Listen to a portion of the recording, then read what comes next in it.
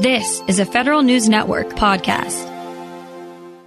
The General Services Administration buys many things, and since 1972, it has commissioned some 500 works of art to hang in or otherwise adorn federal buildings. Joining me with the latest in the Art in Architecture program as it marks 50 years, the director of GSA's Center for Fine Arts, Jennifer Gibson. Ms. Gibson, good to have you on. Good morning. Nice to be here. At cocktail parties, when you say fine arts and General Services Administration in the same breath, do you get a lot of eyebrows? Absolutely. And generally what I go on to explain, it's a little like being a director of a museum that's all over the country with one work in every city. And the federal government has this amazing collection, and we continue to add to it. And that always causes people to pause. They're amazed that their government does this and then tend to get very excited about it. And this program dates back to an executive order from the Nixon administration, which built on, I think, the general architecture program that was established in the Kennedy administration. So there's a long, proud history here. Tell us about how the program works. Basically, anytime the federal government, GSA, is building a new building or doing a major modernization of a building that we already have, we have by regulation 0.5% of the estimated construction cost to commission a site-specific artwork. So over the course, as you had just mentioned, over the course of the past 50 years, we've commissioned over 500 works. And we're continuing on with the many new projects that are coming up. When you mention site-specific, that means it could be a hanging painting, but more often than not, it's maybe, sculpture or murals? It can be a painting. Basically, what we're doing is commissioning civic art. This is art intended to be seen by the public and be in publicly accessible parts of the building. So it's outside, it's on a plaza, it's in a lobby, it's someplace where people, the general public, can see it. And the work tends to be large scale. So we're not looking at small easel size paintings or portable sculpture. We're doing large scale, permanently installed works. So yes, we have paintings, but the paintings may be 90 feet long and 10 feet tall. Interesting. And tell us the process for, first of all, commissioning which artist. Is there a competition? And how the decisions get made on what you'll end up with? Because I imagine that's fraught with a lot of opinions. Yes, art tends to elicit strong opinions. The Art and Architecture program is a federal procurement process. So we have to obey all of the federal regulations on acquiring services and products. And for each commission, we set up a specific panel. We don't have a single body of people who are making these selections. That panel includes 7 members. It's the primary federal tenant. So if we're working on a courthouse, one of the federal judges sits on the panel. If we're working on a border station, somebody from Customs and Border Protection is a participant. We also have the lead designer. So this is the person who knows how the building's going to work, the materials, the spaces, and can provide guidance, and who often has worked with artists in the past. We involve the community both through the federal tenant and then with a community representative. This is somebody who really knows a community and can provide insights into what's important to that community. We have an arts professional also from the area. So this is a person we're hoping is really tuned in to what artists are around and can perhaps participate in this project. And then we have a national arts representative and GSA. This panel meets several times. Once to just learn about the project, to learn about what the agency that's going to be occupying it does. Most people don't know how a federal courthouse works or what's really going on at a border station. And those kinds of things get discussed. The agency representative also explains what's important to that agency. The community member talks about the community. So you learn a lot about the site. That panel's then responsible for thinking about ways art might be incorporated into the project. And they can recommend artists to be reviewed. We will do a solicitation, just as all government solicitations. So an artist who might be interested in being considered can submit materials. And we have something called the National Artist Registry, which is available online. Any artist who's a U.S. citizen or a lawful permanent resident can participate in the National Artist Registry. once they submit their materials, which is basically images of past work and a resume, they can be considered for any project anywhere in the country. All of those potential candidates are reviewed by criteria that the panel has set, and they meet again to look and they rate potential artists. Then we do procurement. We go through everything that's been stated by the panel, what's important to them. We then go through all these various evaluation factors to make a recommendation. The artist who's selected is under contract, and then they start to work on a design that's shared with the panel. We seek their comments and approval before proceeding. We're speaking with Jennifer Gibson. She's director for the Center for Fine Arts at the GSA. So in many ways, commissioning the art is similar to commissioning the building. You need functionality, but you also need design and tastefulness and something that the community can accept. Absolutely. It's important. We want the community to embrace the art, both the community outside the building and the tenants of the building. So it's not a process where anybody's coming and saying, this is the art that's good for you, or this is what we need. It's really a collaborative process, and the artist becomes part of the design team. They're totally integrated, both as far as their schedule and how their work is incorporated into the building. Because as I mentioned earlier, these are permanently installed buildings. Sure. And they tend to be complex installations that require the support also of the building design. And just a quick question on the regionality. You mentioned that the artist registry is national, but how much does the region come into play? Say, for example, would you show and I'm just making this up, a snowy pine forest in New Mexico and a sunny orange adobe scene in Maine? Generally not, but it could happen. That would be part of the discussion. There actually is a work in Alaska of diving pelicans that everybody is convinced was actually intended for Florida. And it wasn't. It was an Alaska artist who designed that work. It pops up in the press every once in a while in Alaska. Sure. But it's in that back and forth, the work that's created tends to be appropriate for the function of the building and for the location, the geographic and regional character of the site. Increasingly art is becoming politicized, and there's political content, and sometimes people derive political content from old art because the sensibilities now are different from 50, 75 years ago and so on.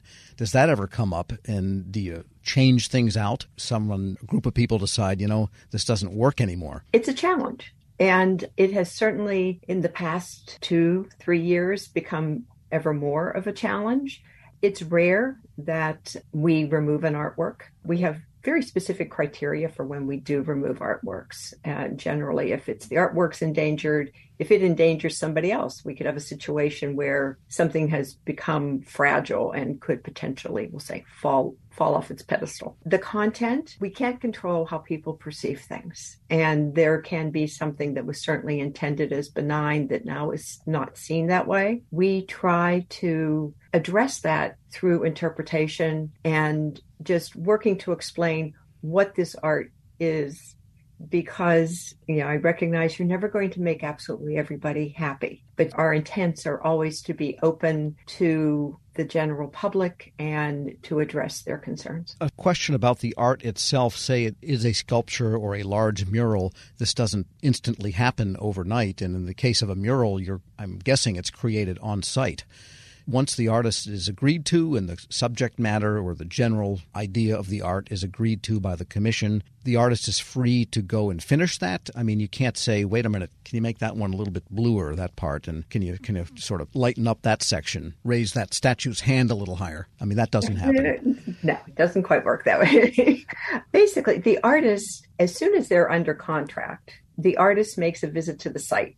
So they get to talk to the people who were participating. They get to talk to community members and try to learn more. We share the information that the panel has discussed so that artists are aware of what the goals of the project are. They then go off and do a preliminary proposal.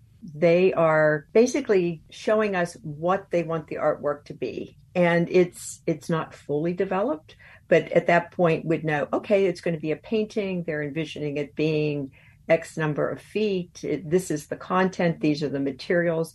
We will bring in conservators or other specialists along the way to provide additional support so that we know the artist is working with materials and methods that will allow the work to have a long life, because once we commission it, we retain it and have to take care of it. They then the artist does a final proposal. That pretty much looks the way the final artwork will look, because we always have to keep in mind the artist has a budget. These are fixed price contracts coming into it. They know they're doing everything from their travel, all their meetings, any specialists they have to hire, fabrication, installation, and final photographs and documentation. So they have a set budget and they are tied to the schedule of the building. Sure. And we try to have the artwork installed, and most artists don't paint on site anymore.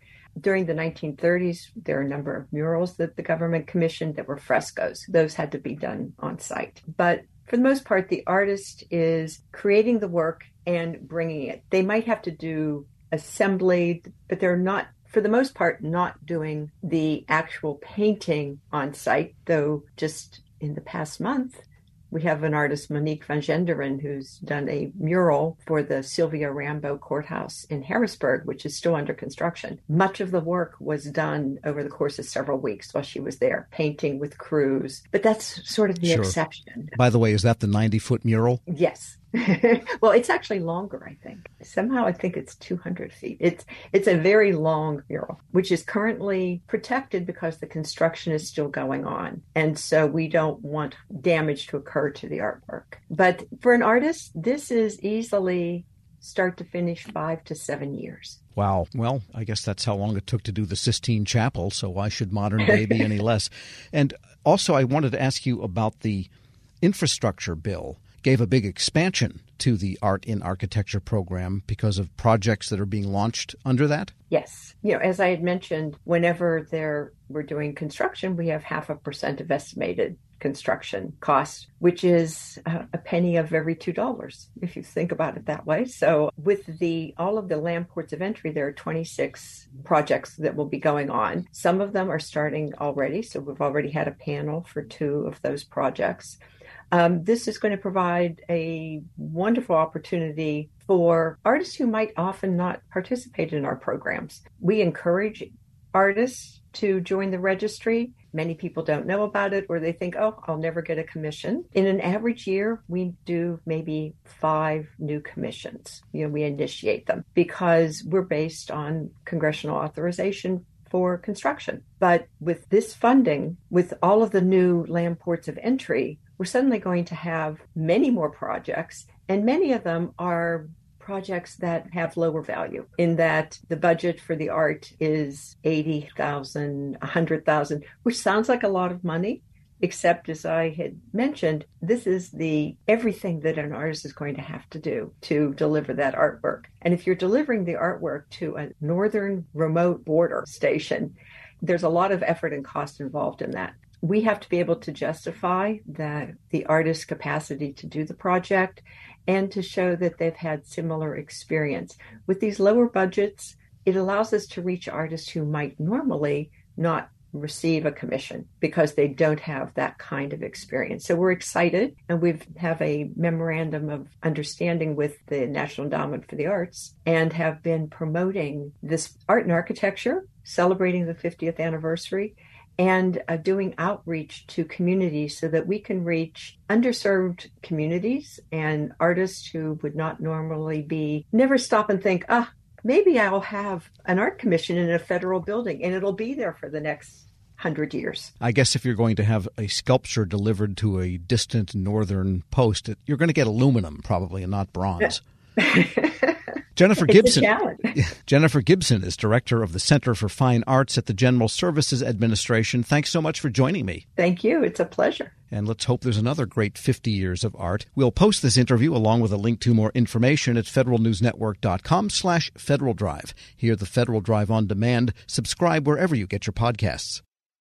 Leadership today, especially within the federal workforce, is being tested more than ever before. After an exemplary career as a former executive at the FBI, focused on policy and strategy, Sasha O'Connell, Ph.D., is guiding future federal leaders as the executive in residence in the School of Public Affairs at American University. Sasha joins host Shane Canfield, CEO of WEPA, to discuss her exciting career, the future of the federal workforce, and the lessons she's learned along the way. Hello, and welcome to the Lessons in Leadership podcast. I'm your host, Shane Canfield, CEO of WEPA, and today I'm thrilled to be joined by Sasha O'Connell. Sasha is an executive in residence in the Department of Justice, Law, and Criminology at the School of Public Affairs at American University, and spent the majority of her career at the FBI, and most recently as the organization's Chief Policy Advisor, Science and Technology, and the Section Chief of Office and Policy for the FBI's Deputy Director. Sasha, welcome. Jane, thanks so much for having me. It's a pleasure. Can you give us an example of someone early in your career that motivated you, and then what did that look like? Sure, absolutely. So it sounds almost cliche, but it was the dining room table. So I grew up with a stepfather who spent 30 years at the Veterans Administration at the VA, and he talked at the dinner table. He started as a social worker and then sort of rose up into management, administration, and leadership. And his stories, right, and his approach really, really impacted me. My mom, interestingly, ended up in a career in public service. She was a prosecutor. She's currently a retired state superior court judge. But she had a big career change also in her 40s. She went back to law school in her 40s. So getting all of that in the mix at a young age at the dinner table really, really impacted me in really specific ways. Yeah, that's amazing. My father was part of the generation that took President Kennedy's call to action. And he took that to heart, and he went and worked at the Department of Interior and a number of other places in federal service. So it's catching when you're around it. You've held a number of leadership roles at the FBI, which is historically a male-dominated organization. What skills or traits helped you most as you navigated that? Yeah, it's an interesting and challenging sort of situation and question. One I don't think I still am reflecting on. I've been out of the FBI about 6 years, and I'm sort of still thinking about it. I think the bottom line was when I was there, and I really grew up there, I didn't know any different. I grew up with male cousins and brothers, and it was sort of a continuation of my existence. So it did, in retrospect, it was a really unique situation, but it didn't necessarily feel that way for me at the time. I think staying mission-focused, staying not about me, staying flexible in terms of problem solving all helped me. I will say there's resources today that weren't there when I was there, or certainly when I was starting out. There's a lot of affinity groups for women in national security, women in federal law enforcement. And I will say I think I would have really benefited from access to those kind of resources as I was coming up. I had both incredible mentors, men and women, women across the organization who I became very close with, who were incredible supports, not just getting the job and starting out, but sort of matriculating through.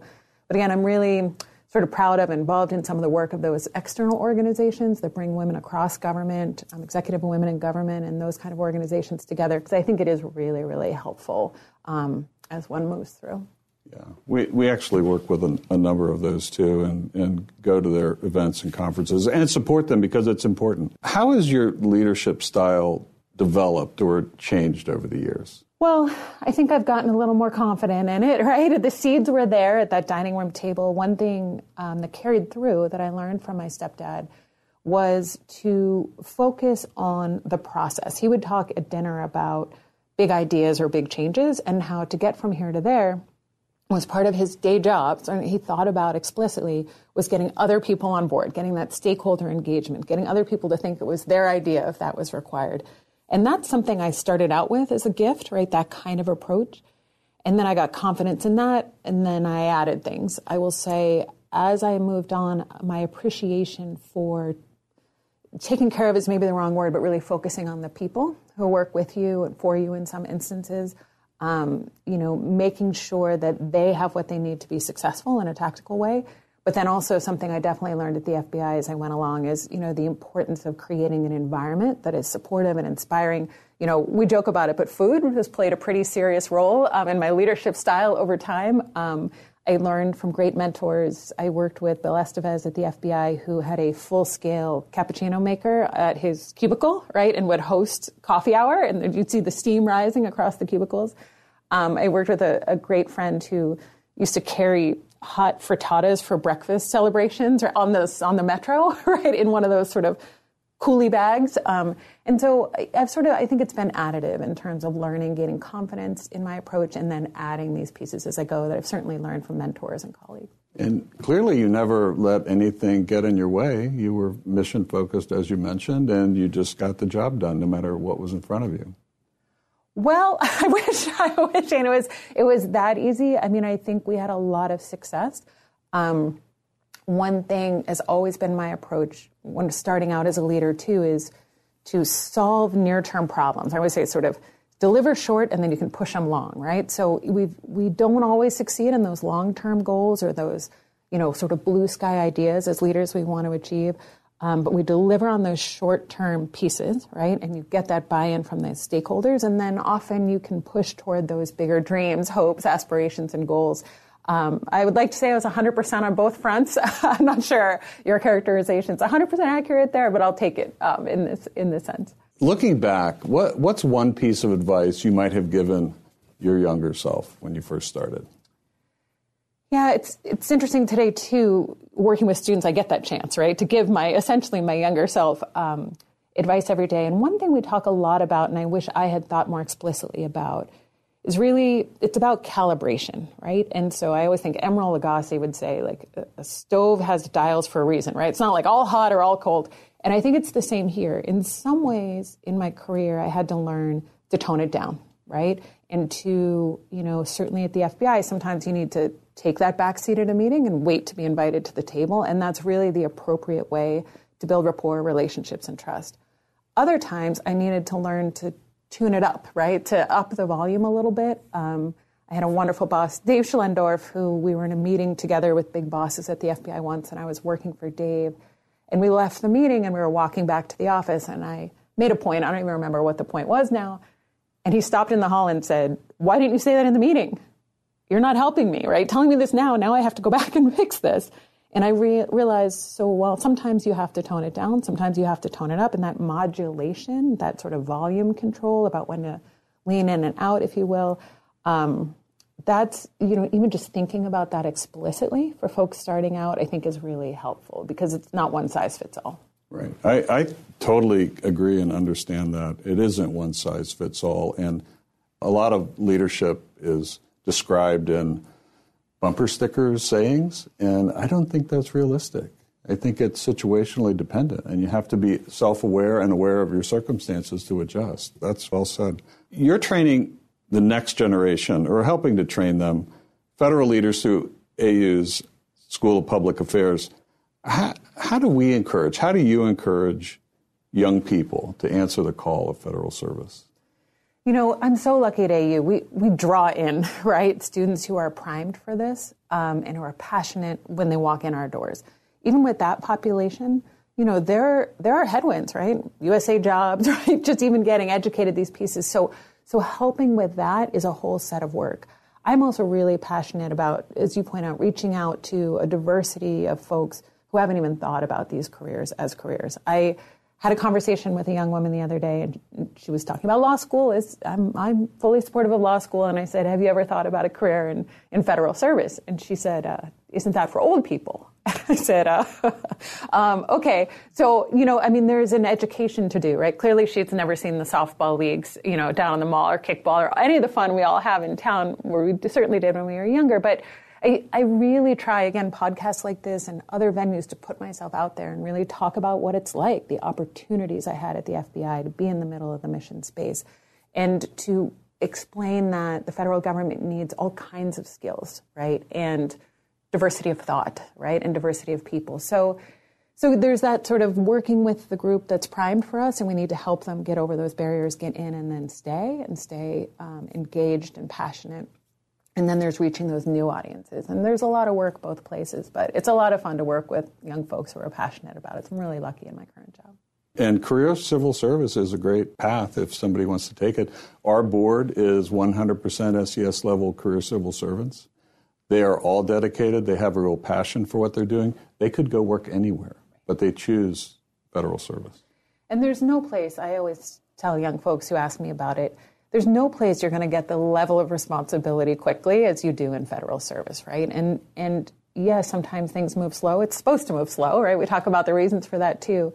But there's really no other industry, maybe some startups you might get this experience, but really where you can be in the middle of mission space, whether you're passionate about the environment or national security or healthcare, public health, and you're going to get in there quickly and you're going to get in the mix and get exposure, experience, and opportunity for impact that's really unlike any other career. Perfect. Well, thank you, Sasha, and thanks to everyone for listening. I'm Shane Canfield, and this has been the Lessons in Leadership podcast. Talk to you next time.